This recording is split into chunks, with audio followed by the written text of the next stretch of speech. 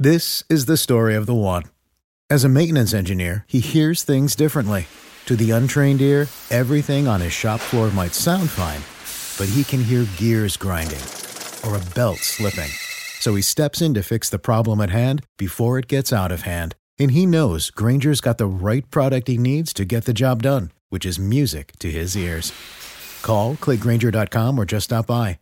Grainger, for the ones who get it done.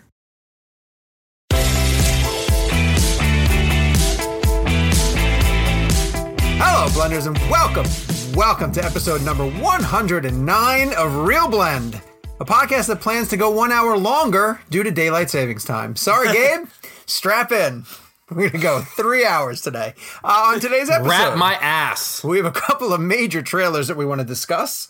We are going to get into the new film Bloodshot, starring Vin Diesel, based on the Valiant comics. And in addition to us discussing Bloodshot, we have the director, Dave Wilson, who is going to be joining us as a guest. But before we get into all of that amazing content, let me introduce you to the guys. My name is Sean O'Connell, the managing director here at Cinema Blend, and I am joined, as always, by Jake Hamilton of Fox 32 in Chicago. Hi, Jakey. Hey, brother, how are you? I am well, thank you. Very good. You're so handsome. We have so many good stories to tell about our trip in New York City, but I feel like we have to keep them for next week when we have our guest. Yes, Gabe's already pointing at me and freaking out. I know, believe me, I'll keep all of that for next week, so I'll get right to Kevin McCarthy of Fox 5 in Washington, D.C. Hi, Kevin. Sean, Jake, Gabe, good to talk to you guys. You know, I recently rewatched Cabin in the Woods, and I feel like our scenario is almost Cabin in the Woods-like. We're continuously, like doing things to appease this giant god, and we're not quite sure what's going to happen if we piss him off. But Gabe is like the giant hand that comes up at the end that we have to adjust the entire storyline of our show just because we don't know what's going to happen if we don't listen to him. The giant hand would come out and then do a rap instead of slamming down. I was wondering why Sigourney Weaver kept popping up in his shot like every couple weeks. That was just really strange to me. It is unusual. I saw Drew Goddard in there too. Hey, Drew. If you haven't seen Cabin in the Woods, please rectify that. Such a great movie. It's such a good movie. Yes. Plugs, weekly plugs. A reminder that we have a community page over on Facebook. So please head over there and search for Real Blend Podcast Community, because there's a ton of people, new people joining every single week, I actually see, who are posting their own reviews to things like The Way Back, and they are running polls, and when they see things about like... They see more stuff than we do. They do see a lot more stuff than we do, and then comment on it, or we'll find an old movie, like somebody watched Ultimate Edition of BVS and decided to weigh in on that. We're also posting masterpiece full episodes on... Kevin, I'm surprised you're not coming with me to that thing, by the way. You didn't invite me. You have an open invitation to come with me to that. I want to go to that. Explain to the audience what that is real fast. Well, let me get through the post, and then I'll get through that really fast. Okay, we're putting the full episodes of Real Blend on Cinema Blend's YouTube page. So if you'd rather stream the show, please head over to youtube.com/Cinema Blend. And of course, we are available on all of your favorite podcast apps. So if you do not subscribe to us already, make sure that you are doing that. And believe me, we have been seeing our download numbers go up week after week after week, and we appreciate you guys doing your part to spread the word of Real Blend. Before we get to the weekly poll, so on March 28th, they're going to be doing a screening in Michigan, in Birmingham, Michigan, now right outside the suburbs of Detroit, because that's where Zack Snyder filmed Batman vs. Superman, and they're on the 4-year anniversary of the movie coming out. They're doing a charity screening of the film where 100% of the proceeds for the tickets sold, each ticket was $20, is going to the Michigan chapter of the American Foundation for Suicide Prevention. Now, people who have been following me on social media obviously know that I'm writing this book about the Snyder Cut, and the minute that they announced that this screening was taking place, I immediately grabbed a ticket to the screening and used my miles to make sure that I'm flying up there and back in the same day, because it's just one of those types of events that I really, really want to be at. And Kev, we were in the text chain normally, and then it's like we just didn't talk about this for some reason. Dude, well, first of all, I rewatched part of BVS Ultimate Edition the other night, which if anyone out there hasn't seen that cut of the movie, it is truly incredible. Sean, I don't know how you feel about it. When I watched that movie, that cut of the movie, it actually upsets me how good it is, because there are so many people who don't like that film that will never see that cut of the film. Right. And you know, I was a fan of the theatrical. That was a film that I actually genuinely liked. I had some issues with it, but the UE, the R-rated cut. Anybody out there, if you have a 4K TV, get that 4K Blu-ray. It is incredible, and it is a monstrous film that I wish got more praise. And you guys will appreciate this. My anchor was kind of given whenever I was airing my interviews with Ben Affleck for The Way Back. I did a piece about him talking about leaving Batman behind, and I made the comment on air that he's actually an underrated Batman. And he kind of got the short end of the stick. And my co-anchor was kind of giving Batman vs. Superman a hard time. And I said, have you ever seen the R-rated cut? And I did this whole spiel about how great the R-rated cut is live on air. I've had 3 people come up to me at work and ask to borrow my R-rated cut. It's now being circulated around Fox 32. I love it. We had viewers call into the station and be sent to my desk and ask me, wait, what is this? I didn't know that this was a thing. What is this R-rated cut? So we are spreading the gospel of the R-rated Batman versus. Now, Justice League, you're on your own, brother. I can't. I can't in good conscience. Until terrible... your Snyder cut comes out. Yes. I cannot in good conscience do that. I understand. Like, people will say, like, why would I want to watch a longer version of a movie that I was relatively disappointed in? 30 minutes longer, but it's better. It just fills in so much stuff. So I've never seen it on the big screen. This is an opportunity for me to see it on the big screen in a theater filled with diehard Snyder fans, and I'm excited. I'm super excited for that. I that's going to be an awesome experience, and that film is truly underrated. And Affleck still, to this day, is the best Batman to ever grace the screen. I will die on that hill. Kevin Smith put that line in Reboot. Yeah, it's the best, man. It's the joke of an update of the Phantom joke. You asked the other day scenes that we go back and rewatch a lot. I have been rewatching that Ben Affleck Reboot monologue. I've watched it multiple times. It's just, it is genuinely, in terms of, like, if you broke down scene by scene, it might be the single best scene that Kevin Smith's ever written. Jake, and it exists because of Kevin McCarthy. Well, that's exactly what I was going to say. I don't know if you know this, but that scene wouldn't actually be in the movie. Wait, what? If Kevin McCarthy's parents didn't have relations. Oh, yeah. I got to post that video at some point. Where I was in a crowd of like hundreds of people in Richmond, and Kevin Smith looked at my parents and said, "Thank you for effing," to my parents, which I was sitting right next to my mom. What is that like for you?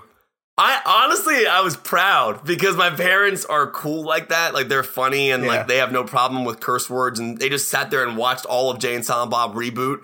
And then Kevin Smith goes on stage and does like an 18-minute story about the Affleck thing, and then ends it with the effing story, which was just like, I mean, it was everything I was hoping for. I mean, if you're going to go to a Kevin Smith Q&A, you got to expect weed, D, and F jokes. You know what I mean? Course. So, yes, exactly. All right, this week's poll. So in this week's poll that we put up on Twitter last Friday, we asked that if you guys could move another 2020 movie up to fill the slot left by the James Bond film, No Time to Die, which we know moved back to November 25th, which one would you like to move up? Now, I left one off specifically because I knew that the 3 hosts and most of our audience would have picked Tenet. And in fact, most people who chose other went with Tenet. I'm going to give you guys the 3 choices, and Jake, tell me which one you think won. Okay. Wonder Woman 1984, Dune, and Edgar Wright's Last Night in Soho. I think Dune won.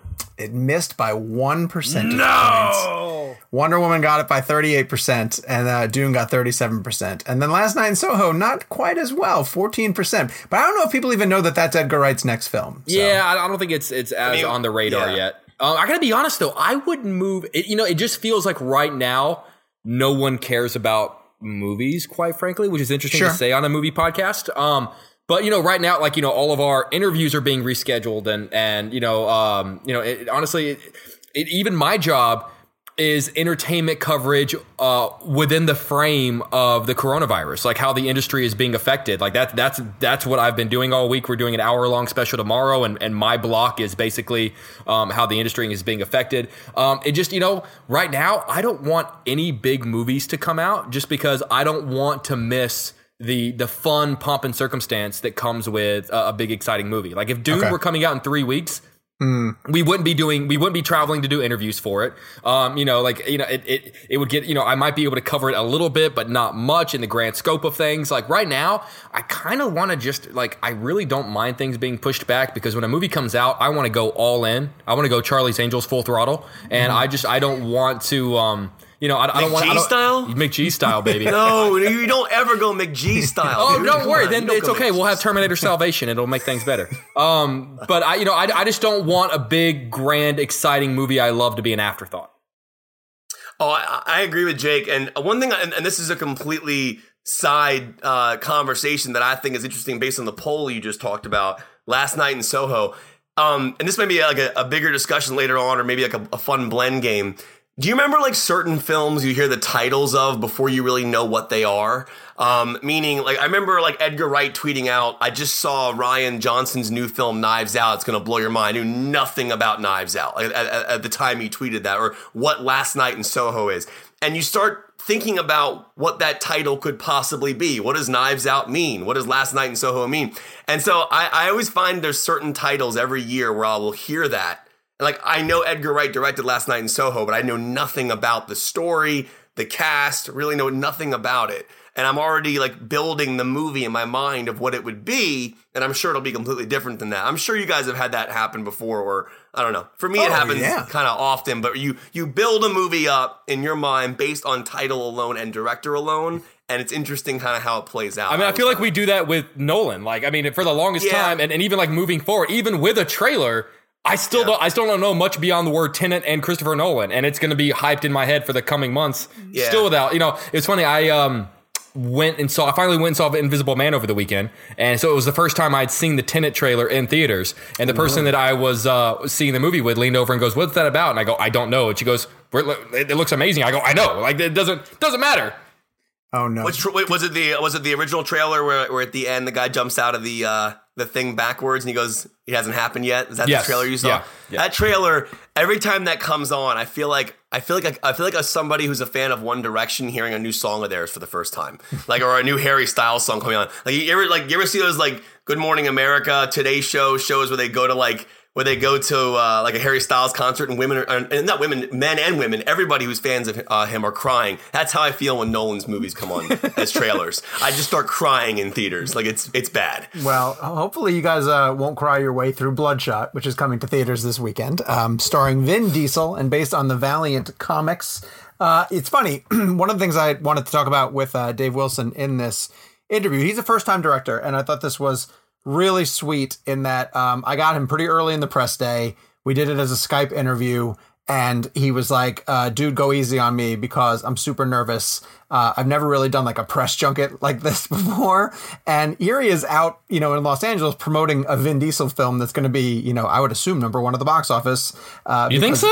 Well, it just has nothing really that's opening up against. Like, I don't think Onward's going to hold on very long. And, they got one more week until Quiet Place comes out. Is there another big movie coming?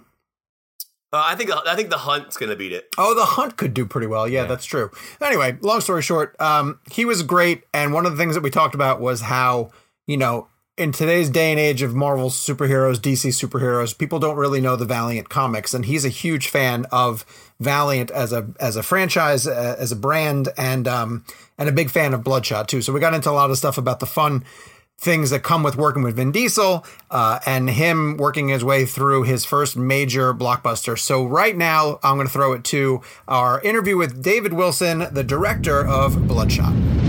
You may have to excuse any sort of newbie rookie mistakes I make during this interview. But that's okay. I encourage those. I think they're great. It shows authenticity. Yeah, all right. This is your first junket? You haven't done junkets like this before? Nothing like this. No. Yes. First movie, first junket. Yes. So I'm sure I'm going to fuck it up at some point. No, it's very exciting. I'll do my best to walk you through it. Okay, so guys, we are thrilled to be joined by David Wilson, the director of Bloodshot, who I just found out is doing his very first junket. I'm very excited for him. David, congratulations. Thank you.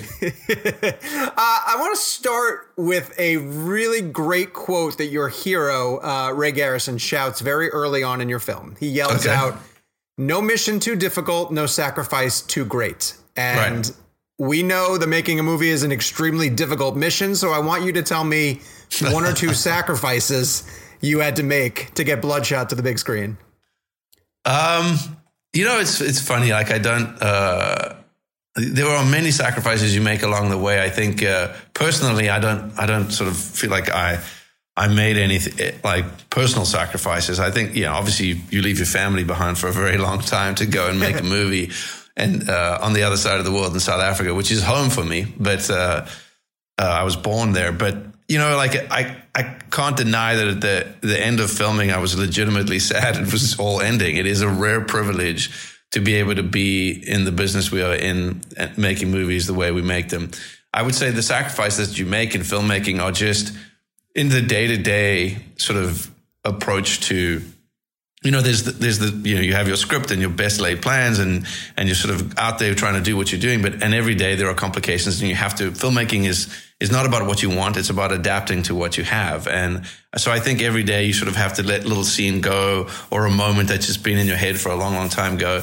So I would say, like, overall, those are the sort of sacrifices from the filmmaking standpoint you make. But I think, leaving, I'd been at Blur for 15 years prior to going off to make this movie with Tim Miller. And I think leaving that home behind, both that home and like my family in LA, was easily the hardest. The sacrifice of leaving sort of behind the world that you're comfortable making films or commercials or whatever it may. I think that was tough. But overall, man, like the process of making this thing is like the adventure of making films is unparalleled, and I hope there are many more. Do you love the on set, or do you like the edit process? Oh, I love. It's funny. Like, I think the best part about being a director is you get everything, right? You get development, you get filmmaking, you get the actual hands-on filming part, and then you get to sit in a dark room with one man for 6 months. And that sounds worse than it should. But I love it all for very different reasons. I will say, like, the filmmaking aspect of it for me was the most rewarding, given it's, there's lots of editing and pre-production and visual effects in what we've been doing at Blur for as long as I've been doing it. But the actual hands-on, like 55 days of filming on the set with all those crew and that experience and the sort of camaraderie and the bond that comes with it, that for me was incredible. And it's a sort of drug that I cannot get enough of now and need to get back out there to get my next fix. Good. But I hope you get that relatively soon. Yeah. But yes, like I love it all. And I think it's nice to cycle through the different phases of making a film. I feel like if I was back to back to back in a cutting suite for years, or back to back to back filming, I would miss one aspect of it. And they all are rewarding for very different reasons. But I think the actual filmmaking process of it on this one, being on set every day, was by my sort of favorite experience of the lot. So I think that Bloodshot's going to end up acting like an introduction for a lot of audience members to Valiant Comics. They are very familiar with Marvel and DC because of the different films that have come over the years. Yes. Valiant approaches things differently with anti-heroes and guys that you're not 100% sure how to approach. Can you talk a bit about how Valiant Comics separates itself from the way Marvel and DC tell their stories? Yeah, look, those comics have their anti-heroes too. But the thing I loved about Bloodshot in particular is I'm a big science fiction nerd, and I grew up reading far more science fiction than I did comic books. Don't get me wrong, I read my fair share of comic books, but there was a sort of this like science fact grounding to Bloodshot that I loved. And in a lot of like the Valiant comics, it looks like they found sort of grounding for their superheroes that I adored. In Bloodshot's case, in the sort of memory manipulation of it all, that aspect of sort of the illusion of choice through technology and how Ray Garrison sort of personified that was the aspect that I loved most about it. As far as like the expanding Valiant universe, I just felt they have really colorful like superheroes.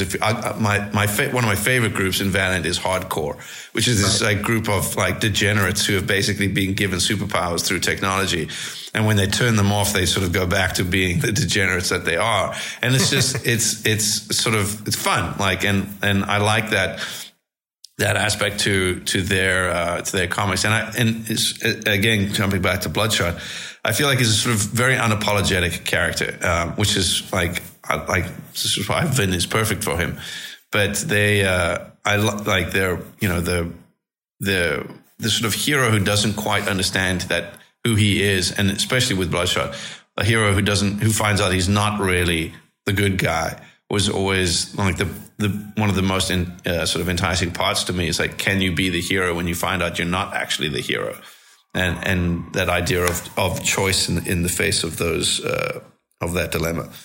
But that, as far as the broader world goes, yes, like there are definitely some sort of colorful characters in there. Like on the Harbinger side too, there are many characters that are sort of considerably more unsavory than you would maybe find in other universes.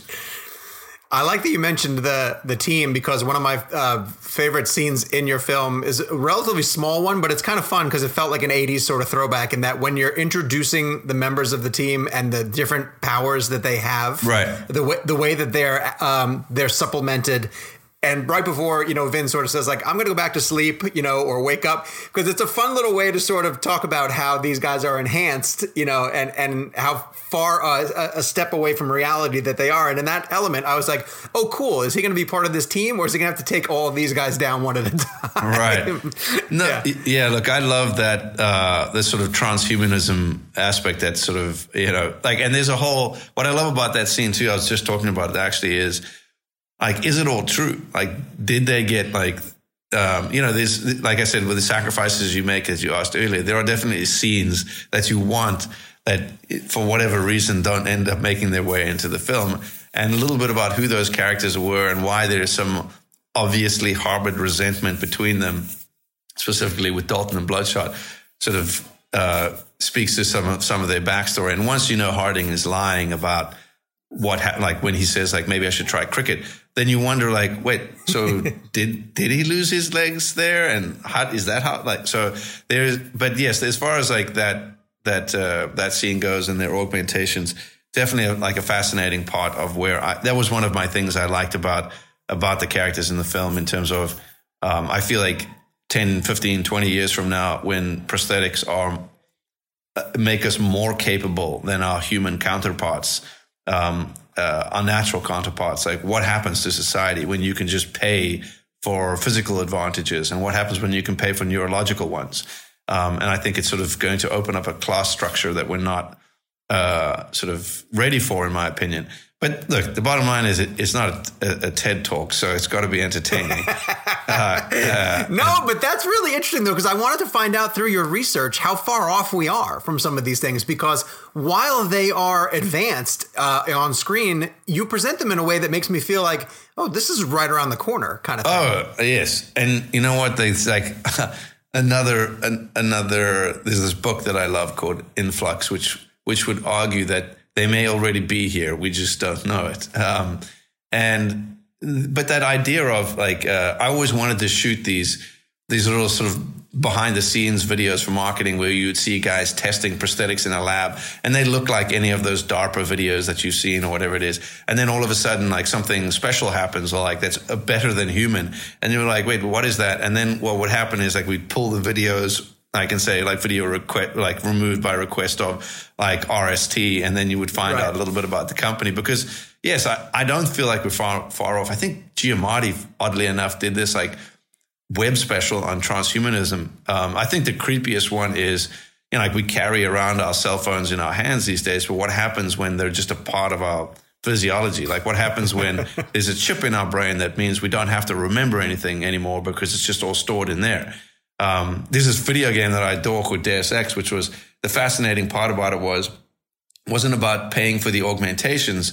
It was about the drugs that you needed to take so your body wouldn't reject them. So like once you were basically burdened with the augmentation, you were on the hook for the rest of your life to pay for the drugs that would, and I love that. And I do feel like that it is not far off from, I mean, you can even find like there are little medical nanobots, definitely not on the level of our movie, but that sort of float around your body. And, I was reading an article the other day how that'll tie into an Apple Watch, which is basically, they don't do anything, but they just like feed you information about your cholesterol and your blood pressure and your heart rate and all of that. So there's sort of the gap between technology and biology, I feel like is closing quickly.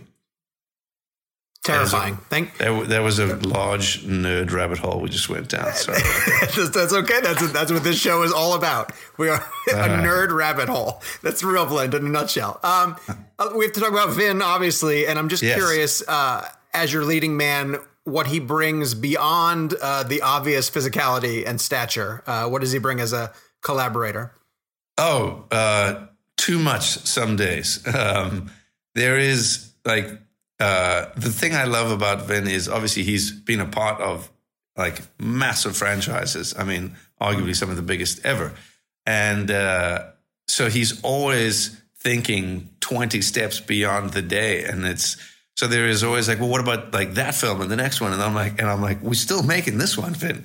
But it is wonderful. Like he's thinking about like, you know, he doesn't want to find himself in a dead end, like, you know, at the end of this movie or the end of the second one. He wants to leave openings for us to explore other avenues of not just the other comics, but of the characters. So there's definitely a part of him that is always challenging you to think beyond just the material in front of you or just the day in front of you.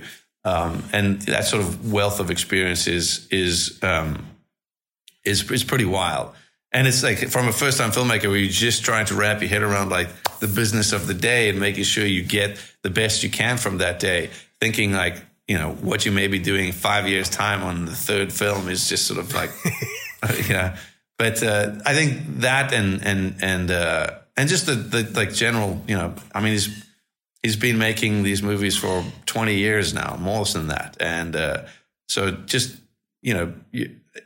My whole approach to everything is listen, like I never want my ego to get in the way of making the best film that I can. So I say to all my DPs, I say to all my actors, if you have something you want to say it. Like, I mean, like it's not just democracy and that whatever you want is in the movie, but I can't like the best thing everybody brings to the film is their opinion. And Vin certainly has no shortage of experience or of opinion. So like every day we sat down and we would go through it all and think about how we can sort of expand the film or tweak, you know, it's great. Very, very collaborative. Is it a challenge do you run into, or does he have any concerns about presenting action in a way so that it's different every time, where he says like, oh, I can't because I did this already, or it's too close to something I've done? Yes. Cars more so. Sure. Yeah. Yes, there is. Look, I mean, it's like I think any actor wants to do something different, right? And there is a lot of, you know, I mean, Fast series is larger than life, so they're the sort of borderline superheroes already, you know. So there is definitely a want to push beyond, you know, just punching a guy through a wall, because like Dom's run through a wall before, you know. So there was always a desire to make sure we were sort of pushing beyond the realms of what his other characters may have. I mean, like Xander, Dom, like Riddick, they're all like on the threshold of being quote unquote superheroes. So it was very much like, how do we make sure that he's portrayed at a level beyond that? Definitely. Oh, I got to say, early on, he very noticeably is barefoot. And I thought for a minute you were going to do a Die Hard thing where you kept him barefoot the entire film. I was like, oh, this is going to be a great McTiernan tribute. I was really excited. I love that scene. It's funny that you mentioned that, because there was going to be in the tunnel where there's the truck crash and the flour goes everywhere. I knew I had a convoy scene, but it wasn't in the script the way it is in the movie, and I made it what it is. But I spent like a weekend researching like Russian dashboard cam crashes, which was both like terrifying and upsetting, and then like incredible. And that the flour truck crash came from one of those videos. But one of the other ones was this Heineken truck that crashed on a highway, and there were just like thousands of beer bottles everywhere. And I was like, oh my God, like I want to do that. So it'll be like they'll be fighting in this sea of broken beer bottles, and I'm like, it would be horribly violent. And then I was like, you know what, it's gonna be too gruesome. But at a point it was a sort of 50-50 flour or broken glass everywhere. You don't want to know how much it was going to cost you to get Heineken also. Yes, I'm sure. When you are doing, this is an element of the plot that I don't think we're giving too much of it away, but there's a Groundhog Day sort of loop element to the fact that Ray is going to relive the same experience. Yes. And I'm curious, when you're presenting that, how you decide like how much to show to the audience on the repeat so that it's, that it doesn't get repetitive, that it's still somewhat thrilling to them, that you're conveying that this element is happening without it feeling like, they're living through the movie again. Yes. Look, I mean, it is very much like, you don't want to be like, I've seen this before. Yes. There was definitely like that again, talking about sacrifices. There was so many little tidbits I wanted of like Dalton replastering the pillar and showing why like they get like, because he makes the comment about cleaning up after you.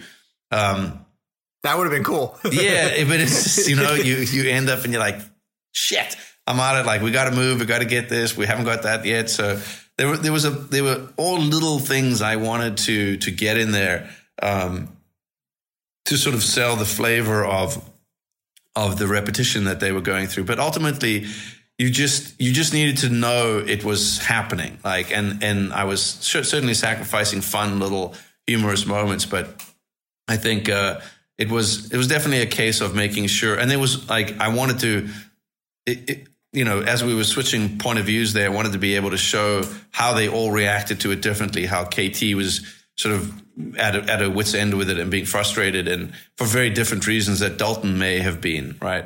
And that was a big part of that. But it was, the first incantation of it was much longer of that repetition, and then we distilled it down into what was necessary to make it work. You got to work with an actor who I love, who seemed like he was having a blast, and that's Toby Kebbell. I love Toby.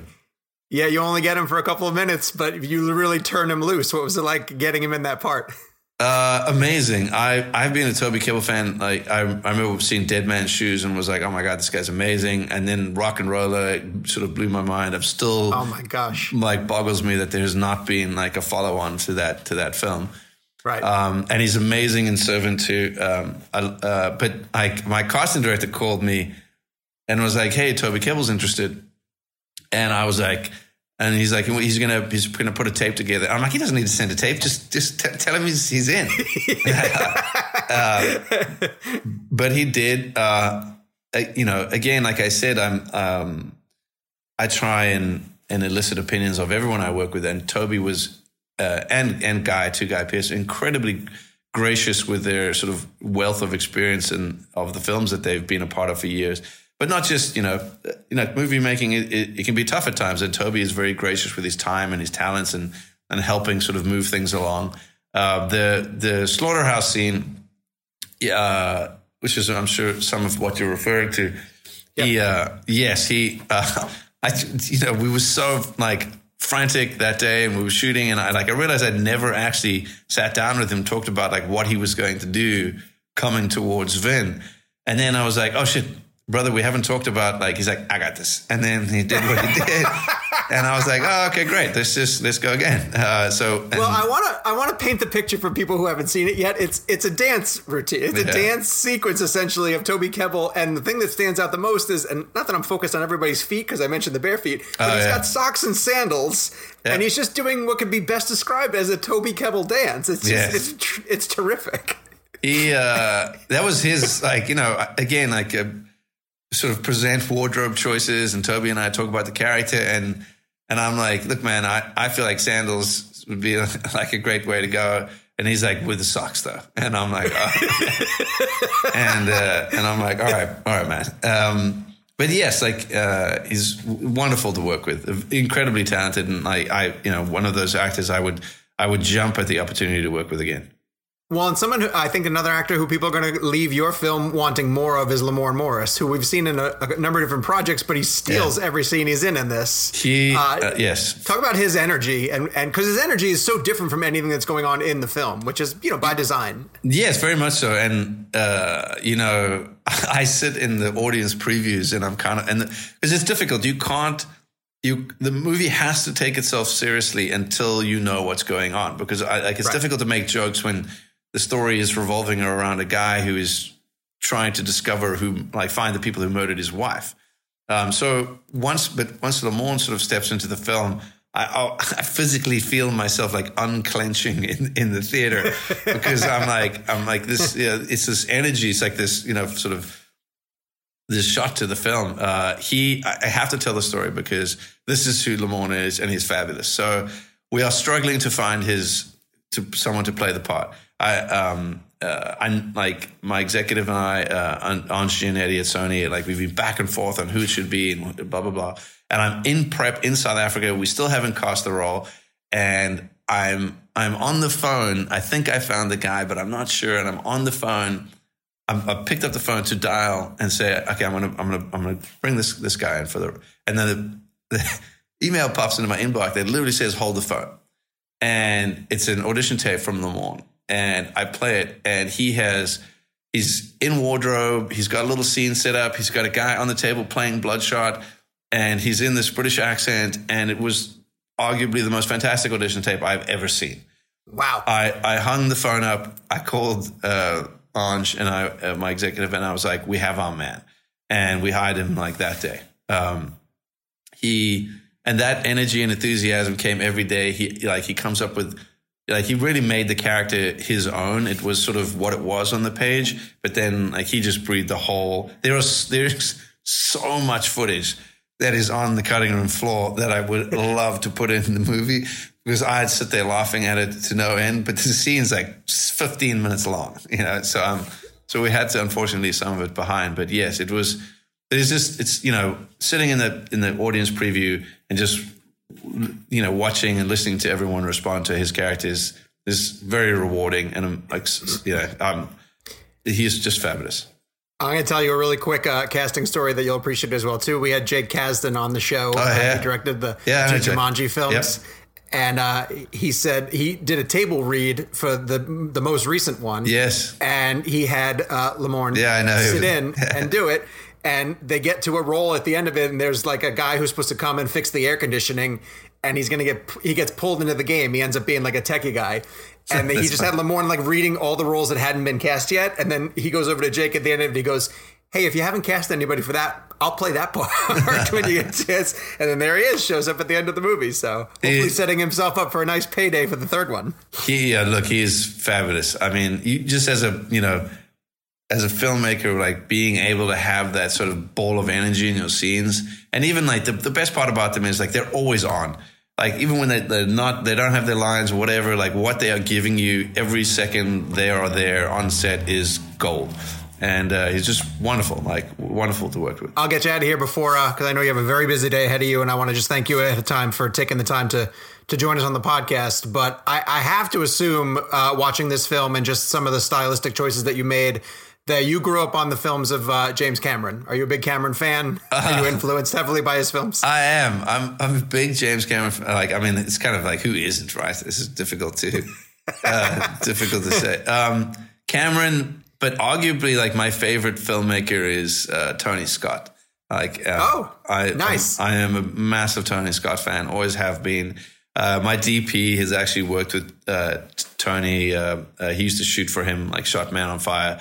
He was an operator back then, but Tony had this incredible sort of effervescent and visceral style to filmmaking. And I feel like if you go back and look at movies like pre and post Top Gun, it was just amazing. Like, it was like my one real heartbreak that I never got to meet him. But that's not to say big Cameron fan.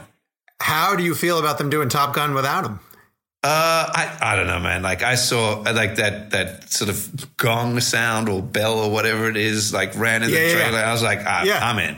Like, you didn't need anything else. But look, enough. I mean, Tom's there, and like I think between Joe and I'm sure it's going to be amazing, man. I'm like, look, I just once you've the last thing I'll say is, now having made a film and understanding not only how hard it is to just get a movie made, but not only make a good one, all you want is people to success. There's enough to go around for everybody.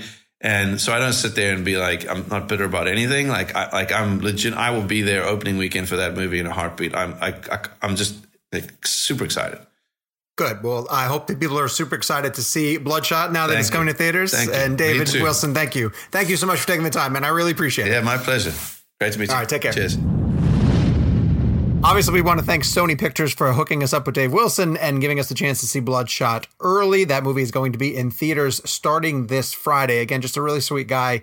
Really great job with the interview. And definitely you guys should give that a shot, especially if you're huge fans of Vin Diesel and the type of franchise. What kind of shot? A what? A what? A what? If you're... Wait, what did I say? Give it a what? Give it a what? Give it something. Oh, God, have mercy. Come on, dude. Even if I pick up on don't that. encourage us. I really didn't do that on purpose to the point where I didn't even know what you guys were talking about. Thought I messed something up. All right, let's get to news and talk specifically about elaborating on a topic that we were just discussing earlier, the inability for us to really travel out and cover the film industry in a proper way.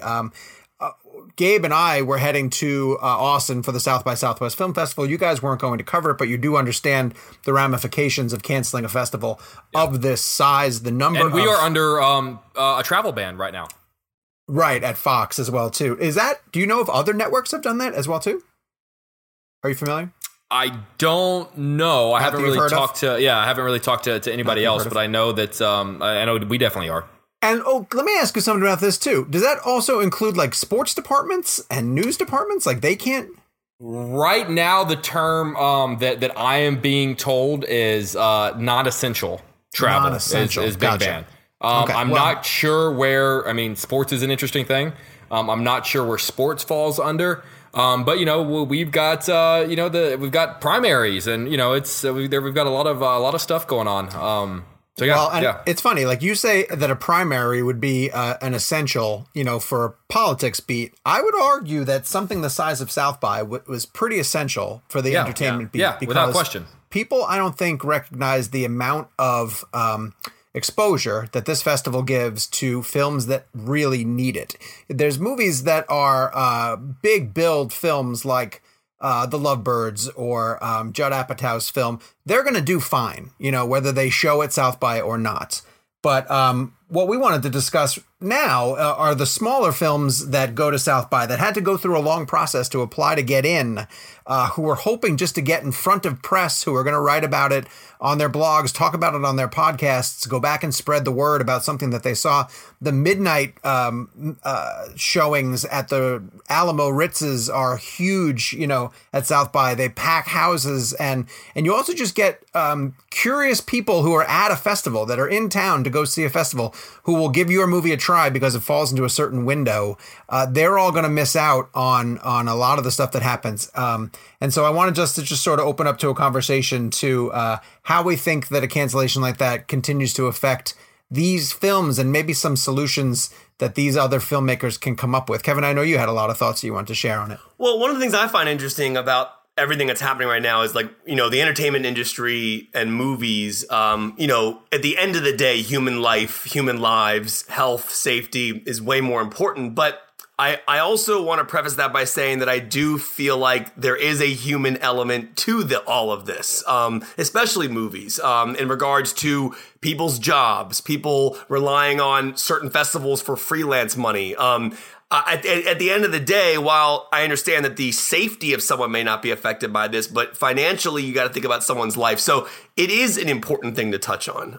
And you mentioned this idea of the festival giving movies these signal boosts. And that's an interesting thing because I was reading on Twitter when South by Southwest was canceled, this idea of people who had spent, like you said, so much time building their movie, making their movie, submitting their film, getting it approved and having it. That is their end all be all moment to be seen by a ton of people. And then so it is interesting. So my thoughts were why not maybe do the festival online somehow, somehow do it virtually, have people sign up virtually and have the filmmakers come on a Q&A session somehow. I know it sounds kind of crazy, but with the times and everything that's happening, there's got to be a way to get around that. Maybe still give some of these movies and the freelancers some work. And the last thing I'll say, and then Jake can chime in too, is the freelancers. And I saw a tweet from someone that really kind of blew my mind in a perspective way that I didn't think about it, because we're very lucky. I mean, I know I am, that to have a constant paycheck, to work regularly. But the freelance beat is a very interesting thing. I did it for 8 years in regards to the movie element of it while I worked like a sales job, but it wasn't just my major reliant income. So I saw people saying that they would have 3 months of work that they would get paid for after South by Southwest based on the films that they covered there. And that was really interesting to me because I saw people like begging for jobs online, begging for writing gigs, begging for coverage. And I didn't really think about it from that perspective. South by gets canceled. That's the headline. But I didn't think about the trickling down of what it would do to people financially. So it is a human thing at the end of the day. I understand the difference between like someone getting coronavirus and dying versus a freelancer not being able to do their job. But it is an interesting thing to think about how this is trickling down and affecting people who might not even be exposed to the virus. It's very interesting. Yeah. Well, Kevin, you brought up something interesting, which is like what other alternatives might they had other than canceling it. And Sean, you understand the festival circuit more so than I do. But for the longest time, we were looking at these festivals in a very black and white way. Like, are they or are they not going to happen? Are they going to move on or are they going to cancel? And then Coachella did something interesting yesterday, which is not cancel, but just push back months. Yeah. And I know that South by is interesting because it's about movies and the whole point is that they are there before the movie comes out. But could they have pushed back? And then, because there will always be big movies that could fall into a festival lineup. But for the smaller movies that were dependent on that, could they have pushed the festival back? Granted, it was the city of Austin that made the decision, but could they have pushed, because it also had a massive effect on the city of Austin itself. Right. And tourism. Do you think that maybe they could have, they made the decision before Coachella, just decided to push back rather than cancel? Is that an alternative for these upcoming film festivals?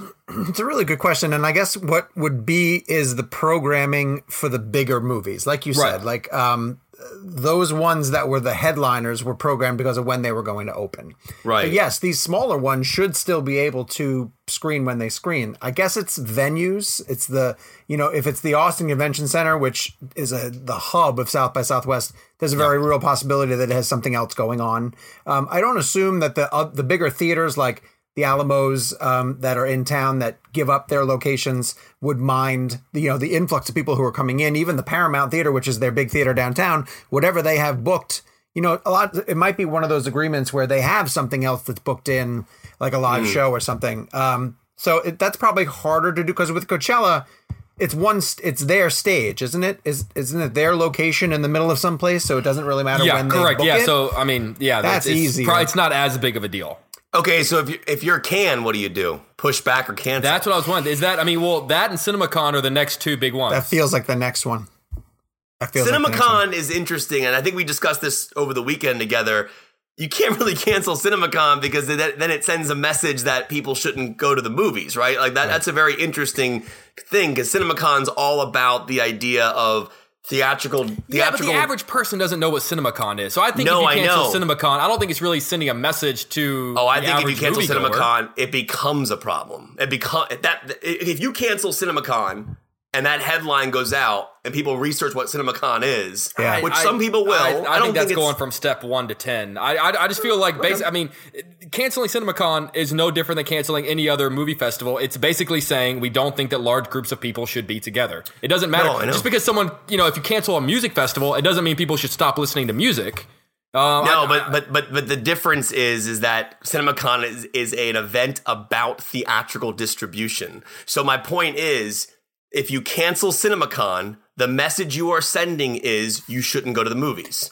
Am I wrong? I think you need the average person to understand what CinemaCon is to get that message. Dude, I don't think the average person understands what CinemaCon is. I understand what you're saying. I think you're going one step a little bit too far because I just think the only thing that's concerning to people, and I'll say this as somebody who was going to be going to each of those events, I'm not 100% comfortable being around a large group of people. Like, going up to New York, which we did just recently for a press junket, wasn't that big of a concern because it's a huge city and you're not like compact around with a lot of different people.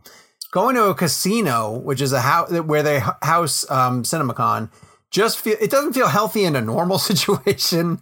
And in a situation where we don't understand 100% how, like, that's the thing is, like, nobody really knows 100% yet how or why this is spreading as quickly as it is, right? Like, all of that's still an unknown. So do I think that, like, going to Austin would have been a threat? No. But did I want to sit in a big theater with a lot of people? Nah, not really. You know, those are the things that concern me. And so from the theater side of things, I think theaters should be concerned, because I just think if you're looking at what to do with your discretionary income, right now going to a theater doesn't sound like the greatest thing in the world if you're surrounded by a ton of people on opening weekend. But that might just be me being overly cautious about my own health. And I want to clarify, like, when it comes to CinemaCon, like, while Jake, people might not know what it is, at the end of the day, it does send a message in that regard. But my point would be... I think that message is already sent before. I think people were already, to Sean's point, I think people were already apprehensive to sit in, next to, in a room full of people, next to strangers. I don't think it takes CinemaCon being canceled for them to have those concerns. So, okay, let me ask you this. Let's say Bond didn't get pushed, and Bond came out opening weekend, and you had no other way to see it except for like a Friday night showing, sold out theater, 600 people in the movie theater. Would you go? Yeah, I would go. Yeah, I'd go. I would go. I would go too, only because I feel like that's just me, and I think you guys all are on the same page as that. But part of you would be worried. Well, I would definitely postpone my annual tradition of licking the armrests when I go into the theater. But just for this time. I think you just wipe it down first. Nah, that takes away the fun. Okay, what happens to Cannes? Does Cannes get canceled or pushed back? I think Cannes gets canceled. So do I. Because one, it's in the south of France.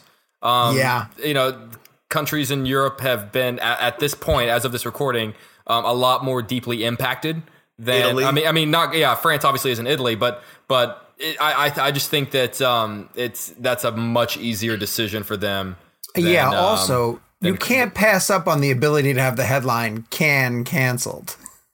It's right there. It's right there.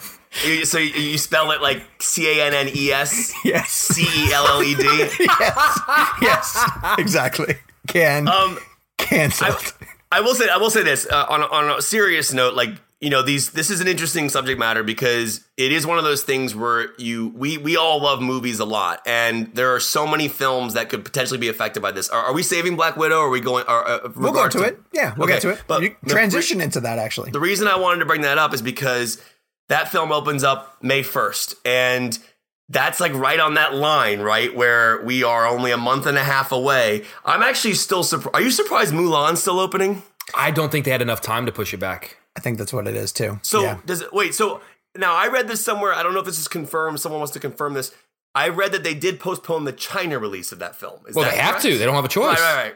Well, no, they don't have to. I don't think every theater in China is closed, right? I did read 70,000 theaters or so were closed from Hollywood Reporter, but is every theater in China closed? I don't know. Huge number. That's a huge number. I know that Hollywood Reporter said that there are some 70,000 theaters in China closed. So I guess my point would be, has there been an official announcement yet that Mulan is not opening in China? And if you're Disney and you cannot play your movie in China, if that's the case, I don't know for sure. Someone look that up. I'm looking right now. Do you still release it in the U.S. and deal with that possibility of piracy?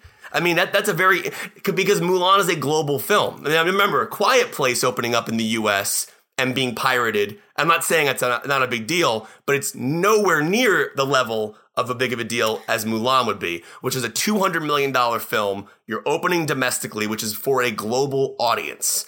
Quiet Place works domestically, so they're not going to I don't think they'll feel the effects too much of the international box office. I'm sure that does pertain to that movie as well.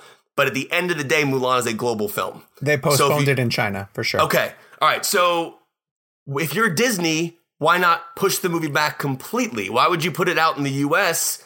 if you can't play in China? Your film is global. Here's the thing. That's crazy. I think you're not worried about spoilers with Mulan because the movie came out in 1998. Sure. And it's the type of movie where if you're supportive of it, it's supposed to be an epic scaled, romance battle, you almost want to go see it on the big screen. Like, are people going to still pirate it? Yes, of course, they're probably going to pirate it. But the audience may show up to support it if and when it comes to the theaters. But if you're in China and you're quarantined, I think you could make the argument that the people of China have bigger things to worry about than going out of their way to see Mulan. That's the whole world. I mean, you could say this entire discussion doesn't matter. Right. But my point is, if we are zoning in on certain films and having a discussion, it is an interesting question to think about. Well, these are the conversations that I'm sure that they're having in these executive meetings. I would love to be a fly on the wall of some of these boardroom meetings right now. But think about it. If you are somebody in China who cannot go to a movie theater and you really want to see Mulan, I mean that's. But doesn't that happen? I mean, like movies very rarely open all around the world on the same day. So like, it's not out of the ordinary that we might be getting a movie before somebody else. I mean, with the new moved Bond dates, I think the UK gets it like a week or a week and a half before we do. Like, I mean, granted, we're talking weeks and not months, but I mean, it's not totally abnormal that we're getting a movie months before other people. Yeah. But the point I'm making is, and while it happens a lot, like for example, Once Upon a Time in Hollywood didn't go to China. I know certain films get released in China months later. Sonic the Hedgehog hasn't even come out in China yet. I totally Those poor get that. People.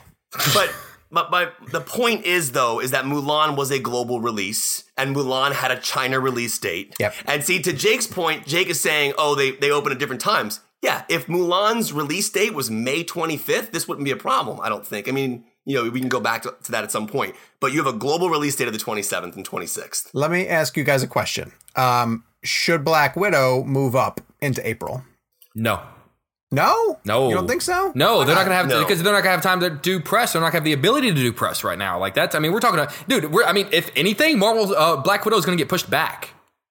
Because if you have to think about it, they have to start screening and doing press mid-April.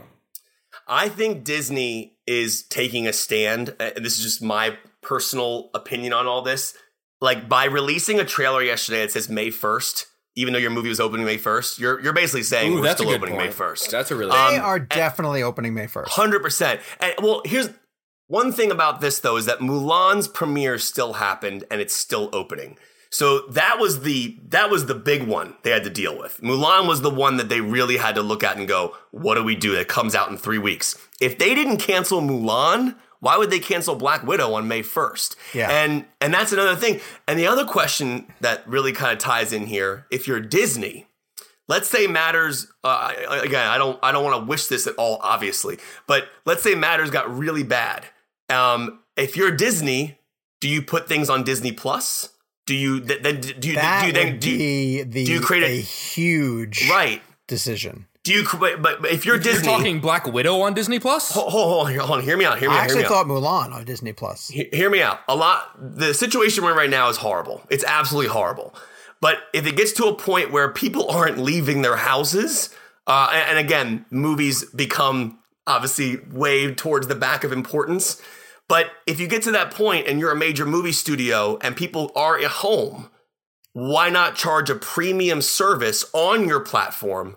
So you charge $20 or whatever it is if you want to see Black Widow right now. Now, again, it goes to pirating. I know. But then you really run into the pirating thing. I think you just hold on to it. You just say, I think you hold on to it. Yeah, you just say, we'll catch you later. Yeah. We'll catch you when this whole thing's wrapped up. That's a precedent to be the death knell of theaters. I know. But if Mulan didn't move, I can't see Widow moving. But then at the same time, but Widow had a lot more time to prepare. But every day is getting worse. That's where it's scary. Is like every day is getting worse. So I don't know where we're going to be next week or 2 weeks or 3 weeks from now. And so I don't know. Do you think, and this is the last thing I'll ask before we move on, do you think Netflix, Hulu, Amazon are all seeing spikes? I mean, domestically, no, because I don't really feel like here in the U.S. that we have a mass quantity of people who are being self-quarantined. I have been watching Saul season 4, so that's me too. Helped. I'm watching The Office. That's you're watching The Office. The top post on Reddit earlier this morning and late last night was for people in countries who are being contained or self-quarantined. What's going on? What is life like? And a lot of the people who were posting were basically saying it's for the first few days, you think of it as a vacation, like, oh, this is great. I get to hang out at home and just binge watch all the shows I've been watching.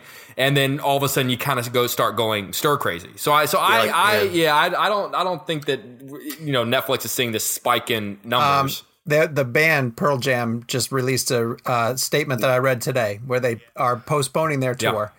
Powerful statement too about their own kids and everything. That was pretty heavy. There's a line in there too that I really wanted to point out where they said, like, we wouldn't wish what's happening here on the rest of the world. And I thought, like, damn, it must be a lot worse in those areas than we're even thinking about. Like, here we are sitting and talking around about movie release dates, and I think what Jake is saying is, when the stuff is happening near you, the last thing you're really worried about is, shit, am I going to see Mulan in time? Like, I think that's kind of where those people are at right now. So let's somehow awkwardly transition to the Jungle Cruise trailer that played. I didn't even see it yet. I didn't get a chance to watch it. Did you guys watch it today? Yeah, we watched it because we were told by Gabe that we were talking about it on the show.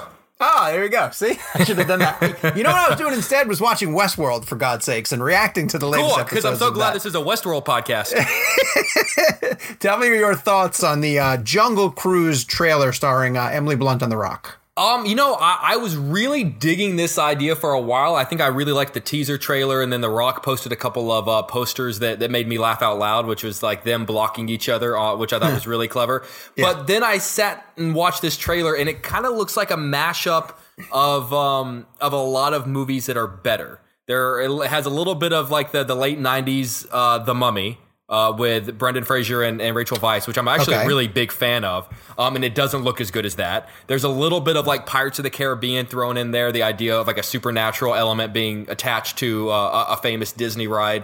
Right. But it just looks like, sort of a little of a culmination of movies that are better, because it doesn't look as good as any of those movies. I will say that the Rock and Emily Blunt do seem to have really great chemistry together, and that would be the thing that probably excited me the most about it.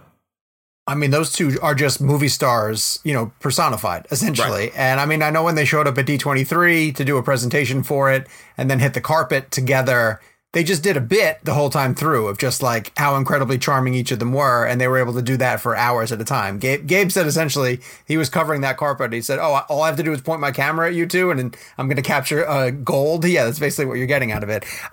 Again, I haven't seen this trailer. I was hoping it was going to be a little bit rougher. Like someone made a comparison to like Romancing the Stone, and Romancing the Stone was a Michael Douglas, Kathleen Turner film.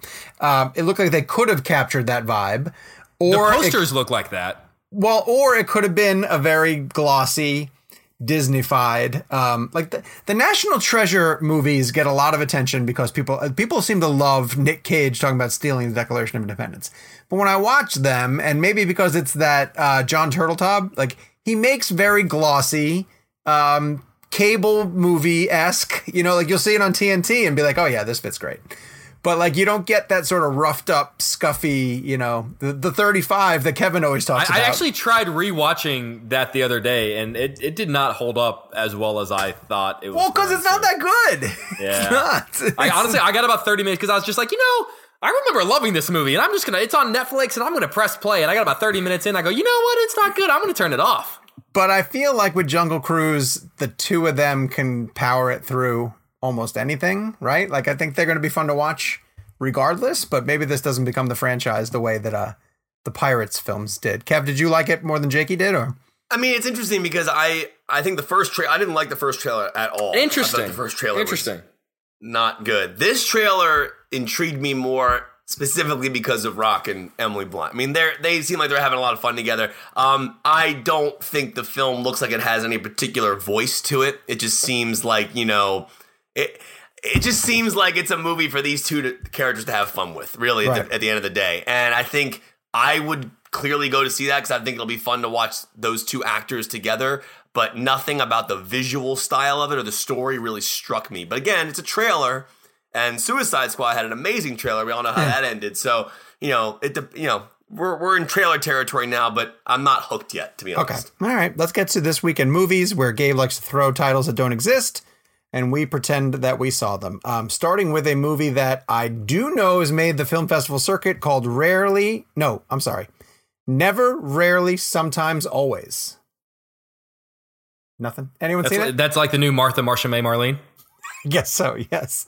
This is one that I know he made up. It's called The Roads Not Taken. There's a movie out there called The Roads Not Taken. I feel like that's the title of a movie that could have been made once every 7 years, and we would never know. No. This one's called I Still Believe, and that is a movie. That's a faith-based film, right? That is a faith-based film based on the there's a country music star whose name escapes. Jake, come on, Jake, you should know this. What?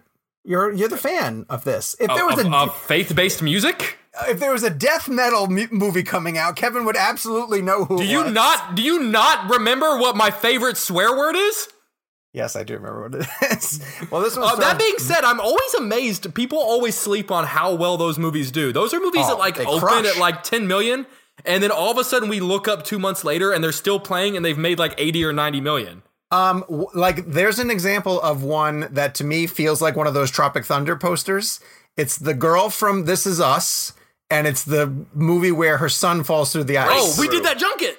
Oh, you guys did that junket? Yeah, Breakthrough. That to me, if I saw that poster in a like, it'd be like the Adam Sandler, Judd Apatow movie where Sandler's got all these fake posters behind him. Like you'd see a movie called Breakthrough where this girl's son fell through the ice. Well, I can tell you when he fell through the ice that I was like Robert Downey Jr. I was like, survive.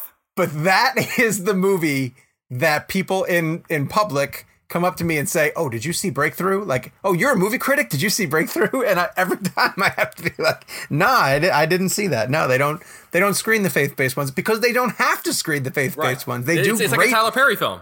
Without it. Yeah, exactly. You know where they do? You know where they talk about the faith-based films? At church.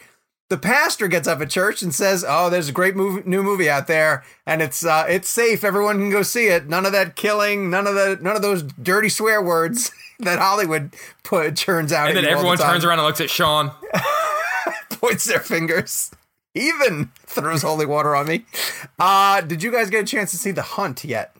No, but I really want to. All right, I see it Thursday. I see it Wednesday, so we are recording on a Tuesday. Eric Eisenberg saw it for Cinema Blend and said it is not at all what you're expecting, and he loved it. He thought it was great. So I'm really intrigued by that. And then, all right, I guess I'm the only one that saw Bloodshot, huh? Yeah, so Bloodshot. This is really hard when the director might be listening to your episode because he's featured in it. And such a nice guy. I really enjoyed talking with him. Bloodshot's not a good movie. And unfortunately, what happens is it has a really great premise to it. And I'm assuming I'm going to chalk that up to the books and the fact that the comics that it's based on has an intriguing premise. They take a soldier who has been killed and who has a memory of watching his ex-girlfriend be kidnapped and killed right in front of him. And they put him into one of these sci-fi medically enhanced programs and inject him with these nanobite viruses that essentially allow him to be rebuilt, reborn, they swarm in a way that they close up every wound, and it's got a mix of sci-fi and military violence. But what they do to him is they keep rebooting him Groundhog Day style. And every time he lives through that last day and watches his ex-girlfriend get killed in front of him, the company changes the identity of the person who's killing the ex-wife. So that when he wakes up out of it, he wants vengeance against whoever it is that he's seen. That's a really interesting premise. In his memory, right. So then they have a list of people that they want him to go assassinate, and they just change the memory every single time. So he wakes up out of it and then goes on a mission to go kill the person. And then halfway through the movie, he realizes, wait, I'm being manipulated. Then he goes after the big corporation. Great idea. Excellent concept. Then they cast Vin Diesel, which is fine. That was a good transition. But it just means, like, listen, Vin can do certain things very well, right? But you're never going to get something that doesn't just feel like Triple X or Riddick or, of course, Dom, just in a different scenario. And that's essentially what Bloodshot is.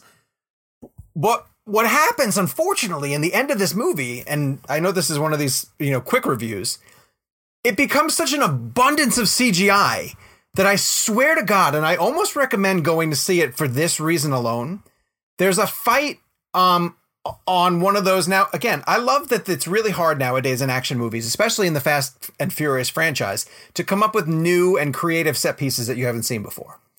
This guy has one where there's two elevators that are essentially on the outside of a building, and they're moving up and down at different intervals, and the fight keeps transitioning from the top of one elevator to the top of the other elevator, and somebody will get away from somebody by stepping onto the other one, and they have to keep transitioning to go after each other.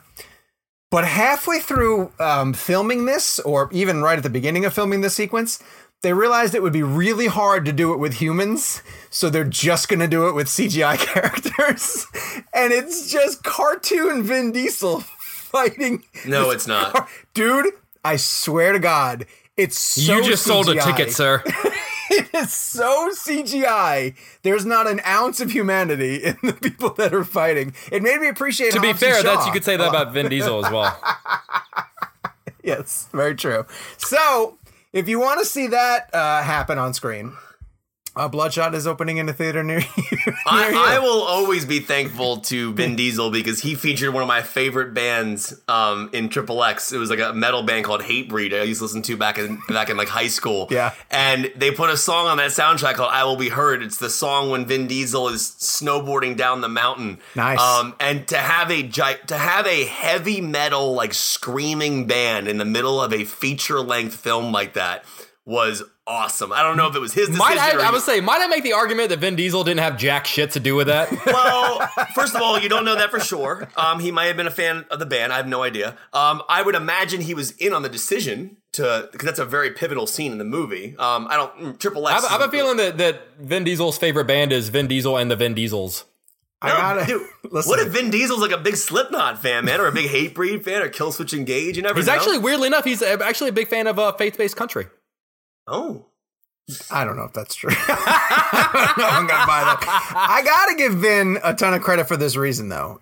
Dude has sustained a career. You know, like maybe he just plays the same note over and over again on that piano, but he's still doing it years upon years upon years later. And I'm not sure that a lot of people who watched him in those early films thought that would be possible. Sean, did Dave Wilson talk at all about like Vin Diesel's favorite actor of all time? Because I was reading this recently and I had no idea that Vin Diesel was such a big fan. Did you hear about this? Vin Diesel's favorite actor of all time. No, I don't know what it is. No. Vin-Manuel Miranda.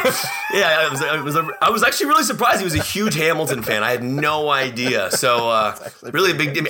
He can't wait for In the Heights. He's so excited about that one. All right, I want to get to our blend game this week because it's going to be a really fun one. We had amazing feedback on social media of people suggesting this was a good song game. blend. Yeah, it really was. Hashtag song blend, where we are coming up with our favorite original song that was written specifically for a movie. And I'm going to let Jake go first for this one. Jakey, why don't you kick us off by telling us what your favorite song written for a movie would be? And that's the word that I need to emphasize before I reveal my pick, is that Favorite? we're talking favorites. Yes. And we're talking a song that has an attachment to our life in one way or another. Okay. And I reveal my pick acknowledging that there are better songs that have been written for films, but I could not pick Aerosmith's I Don't Want to Miss a Thing from Armageddon. All right. Okay. You're not alone. Other people picked it. I love that song. That song, I mean, one, isn't it shocking that was Aerosmith's first #1 hit? Yes. That's crazy. Crazy cheesy. They must have had really sweet emotions when they hit #1. You know, it's probably a big but you deal know, for thank them, God they just kept dreaming on. Yeah, exactly. But you know, exactly. I love. I mean, you know, if they were to make a soundtrack to my childhood or a soundtrack to my life, that song would have to be a part of it. You know, I've talked extensively about this. I was 10 years old when Armageddon came out. I lived in the shadow of NASA. My dad was an oil driller. He worked out on oil rigs. That was the greatest movie I'd ever seen. Whenever it came out, I still love that movie. That's actually still my favorite Michael Bay film. And that song just goes with it so well. And remember, it came out during the summer. It was kind of the song of the summer. Remember the video? Huge. It was a great video. And like it kind of like that song kind of took over that summer. I mean, everyone remembers that song. It's synonymous with the movie. You can't hear that song without thinking about Armageddon. But if you take it away from the movie, it's still a great Aerosmith song. I love it. And see, that's what I was with you right. You don't think it's a great Aerosmith song? I think it's really, really cheesy. And I'll tell you, I think you're really cheesy. Well, that's also true. But it's one thing that disappointed me the most about that song is that the Diane Warren, right, the famous songwriter, she wrote it for them. And that was one of the first times that I realized a band, known for primarily writing their own stuff, would let someone else write theirs, and that disappointed me to know. Like every Aerosmith song up until that point, but if you didn't know that, would you have? But I do. But if you didn't, what do you mean if I don't know that? But if you didn't, it's still cheesy. It's still cheesy. It's like when your favorite rock band starts to bring in symphonic strings because the guy can't sing anymore. Yeah, I mean, Jake, imagine if Garth Brooks got a song written by Hatebreed or Killswitch Engage. I think you'd probably be really upset about that. Or Kevin, what if Slipknot did a hit song and you were like, this song is amazing, and then they were like, yeah, it was written by Taylor Swift. But see, that's the thing. If you first think it's amazing, isn't that all that matters? I see what you're saying. Yeah, but I still didn't think that song was amazing. But it is synonymous with. Okay, so but you were a little bit older sure. than I. So I was like 10 years old when that song came out. When the movie came out, you were a little bit older. What was the older movie fans' perception of that song when? Oh, it was huge. It was tremendous. Yeah, I mean, it was enormous. Yeah, of course. I mean, and of course, the video really helped it. MTV Play helped it a ton. But and also like the fact that Steven Tyler's daughter was in the it was this whole like kind of perfect mishmash. Yeah. It fit really well. It had a lot going for it. You would almost say like Aerosmith at that point they'd been down and out, but then now they're back in the saddle. Yeah, and thank you, Gabe, for understanding that. Oh, thank you. That was beautiful. Oh no, we all got it. We just all responded accordingly. That was very good. All right, I go next. It took a lot for me to not choose Purple Rain, because Purple Rain, that song is just perfect. I mean, it's an amazing, amazing song with one of the best guitar solos ever. But I didn't pick it because I had to go with my initial pick, which jumped right into my head the minute that Gabe says we were playing this, which is That Thing You Do. Yes. If That Thing You Do is a bad song, the movie doesn't exist. It doesn't exist. It's the entire movie. That Thing You Do. And oh my God. That song, as the kids like to say nowadays, it slaps. It is so catchy. Can someone please explain to me what slaps means? I do not understand that. I have no idea. The kids say that that means that it's great. Yeah. What does slapping have to do with good? I don't know. I mean, what does the word cool have to do with good? Cool is temperature. But cool is but slaps is it's just a new terminology. It's a new word that's used to represent. It won't last longer than this podcast, but it's what. But it goes back to, and Jake will understand this, like in Texas, like when a good old song comes on and you're slapping your jeans, right? Oh, right, sure. Right. That's a thing we do. Yeah, that's cool. Got your Whataburger. Tell me more about the state that I'm from. Keep going. It's usually 5 drinks in until Jake starts doing that. So it only happened a few times. The accent comes first, and then the boots start tapping. Then you spit out your tobacco, and then you start slapping. Jake Hamilton has never had an ounce of alcohol in his body, Kevin. I will have you say. You're right. Have you seen these washboard abs? You don't get washboard abs drinking alcohol. But I have a personal connection to the That Thing You Do song in particular, because there's a moment in that movie that I connected with on a metaphysical level, which is this. People might not know this. If you've seen it on social media, you realize I play in a band. I've been playing in a band my entire life, and Kevin loves his death metal and Jake loves country. I listen to punk rock, and so I like fast songs, really fast songs. And when I played in bands, especially when I played guitar, I played really fast. Now I play in a band that's older, and I'm one of the younger people in the band, just to show you how old it is, and they like to play music from the 60s and 70s, and I play drums for them, and I play everything too fast. And they always turn around and they're like, "Oh, that sounded great. Can you just dial it back just a little bit? Can you play a little bit slower?"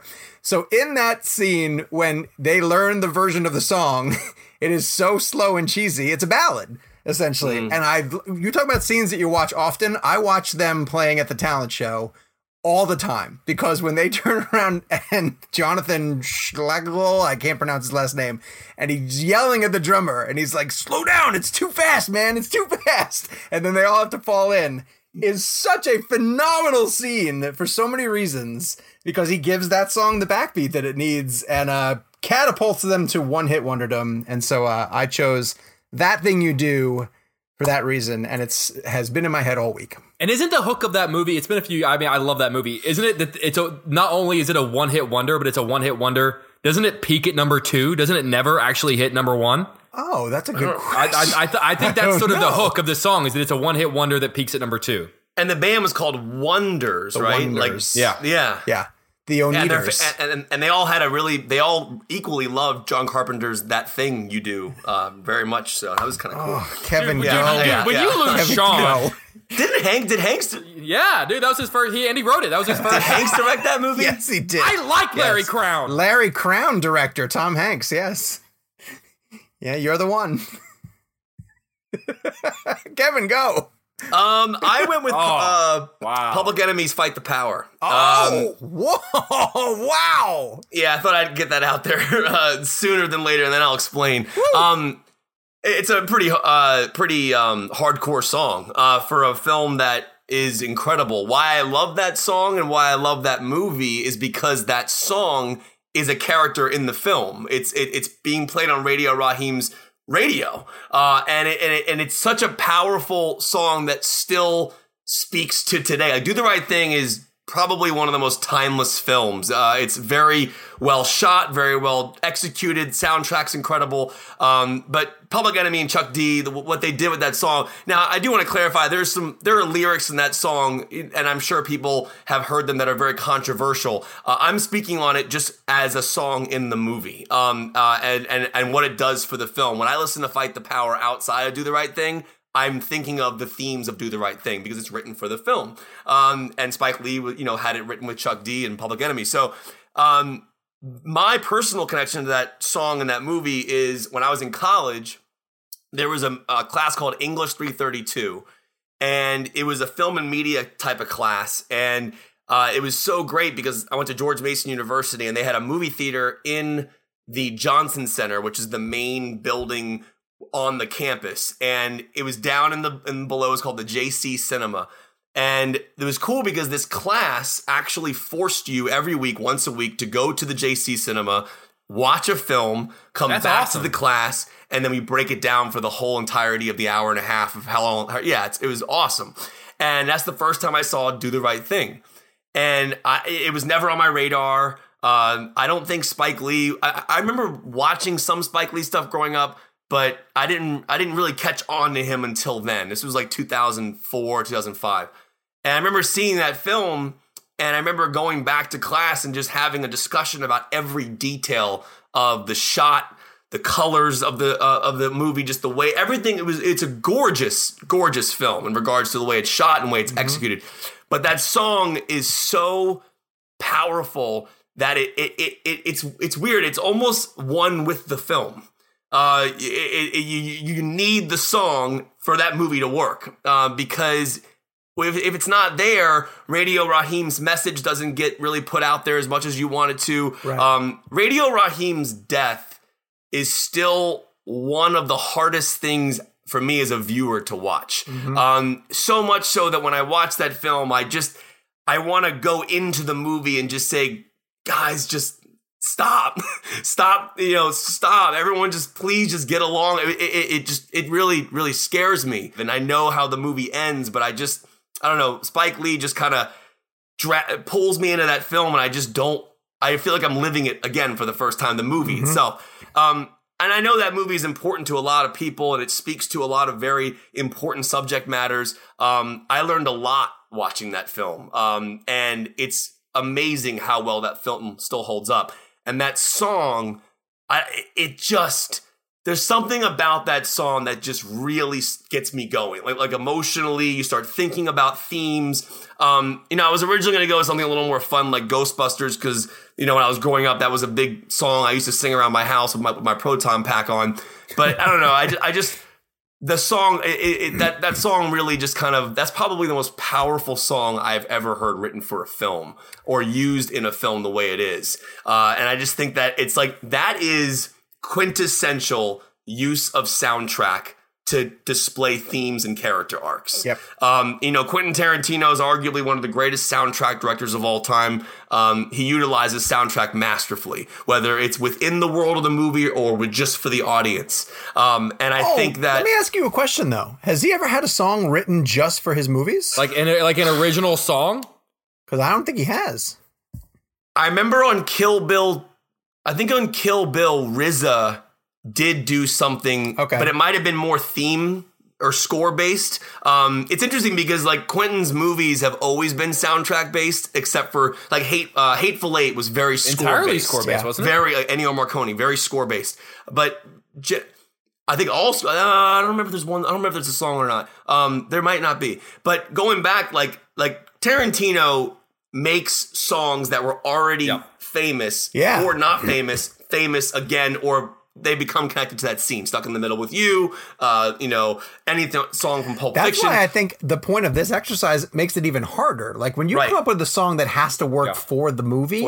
In particular, that's a bigger challenge. Yeah, and I think Public Enemy was always a very important group in kind of what they were talking about in their music. So to kind of get that crossroads where you bring Spike Lee's vision and Public Enemy into the fold, and then you have Radio Raheem. Radio Raheem is one of my favorite movie characters ever. I just love that movie so much. And again, I will just stress this one more time before I wrap it up. The song does have some very controversial stuff in it, and I know that over the years, Chuck D and some of the artists have had to come out and explain some of the lyrics. There's an Elvis lyric in there that he came out and explained later on. But that being said, for the movie itself and what it does for the film, I think it's my favorite song ever written for a film.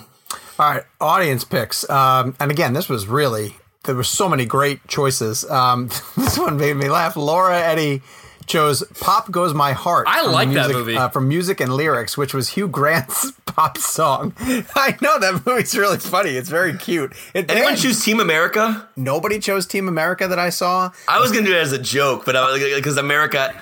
I still think, and I know you're in the middle of audience picks, I still think one day we need to get into this on the show, do an MPAA discussion, because I still think the behind-the-scenes story of how they got the R rating for that sex scene in Team America is one of the greatest stories ever. Right.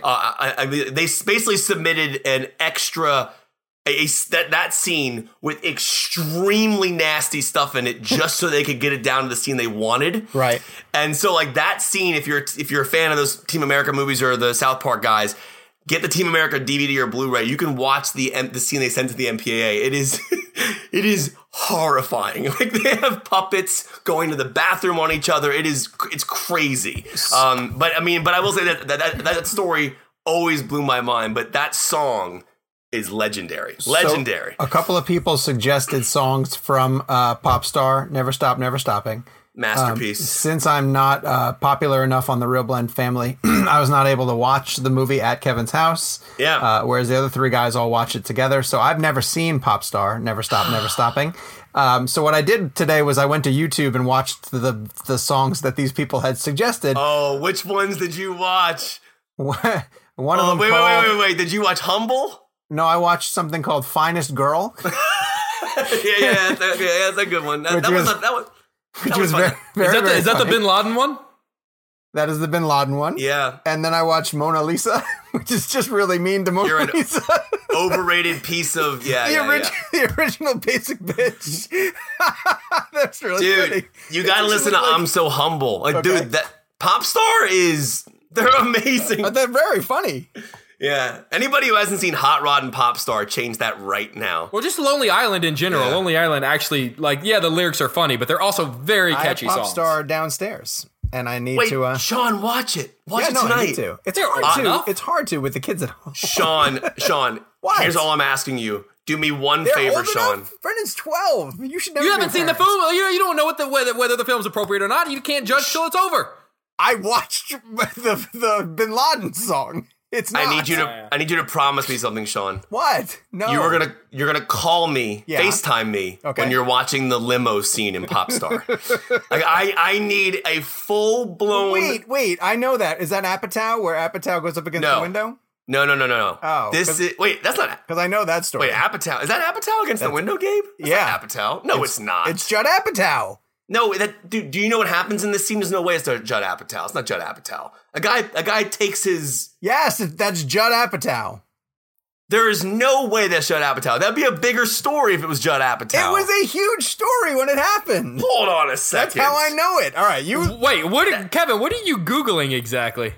I don't know, but wait, do you know what scene I'm referring to, Jake? I know exactly. I'm just trying to figure out how you're about to phrase it in the Google bar. I don't know how to Google that, but I don't think that's Judd Apatow. And your search history is about to be changed forever. To clarify, it's possible Apatow is in that scene, but I don't think that's him doing that. What you're saying, Jake? Do you think that's Judd Apatow doing that? I just want you to Google it.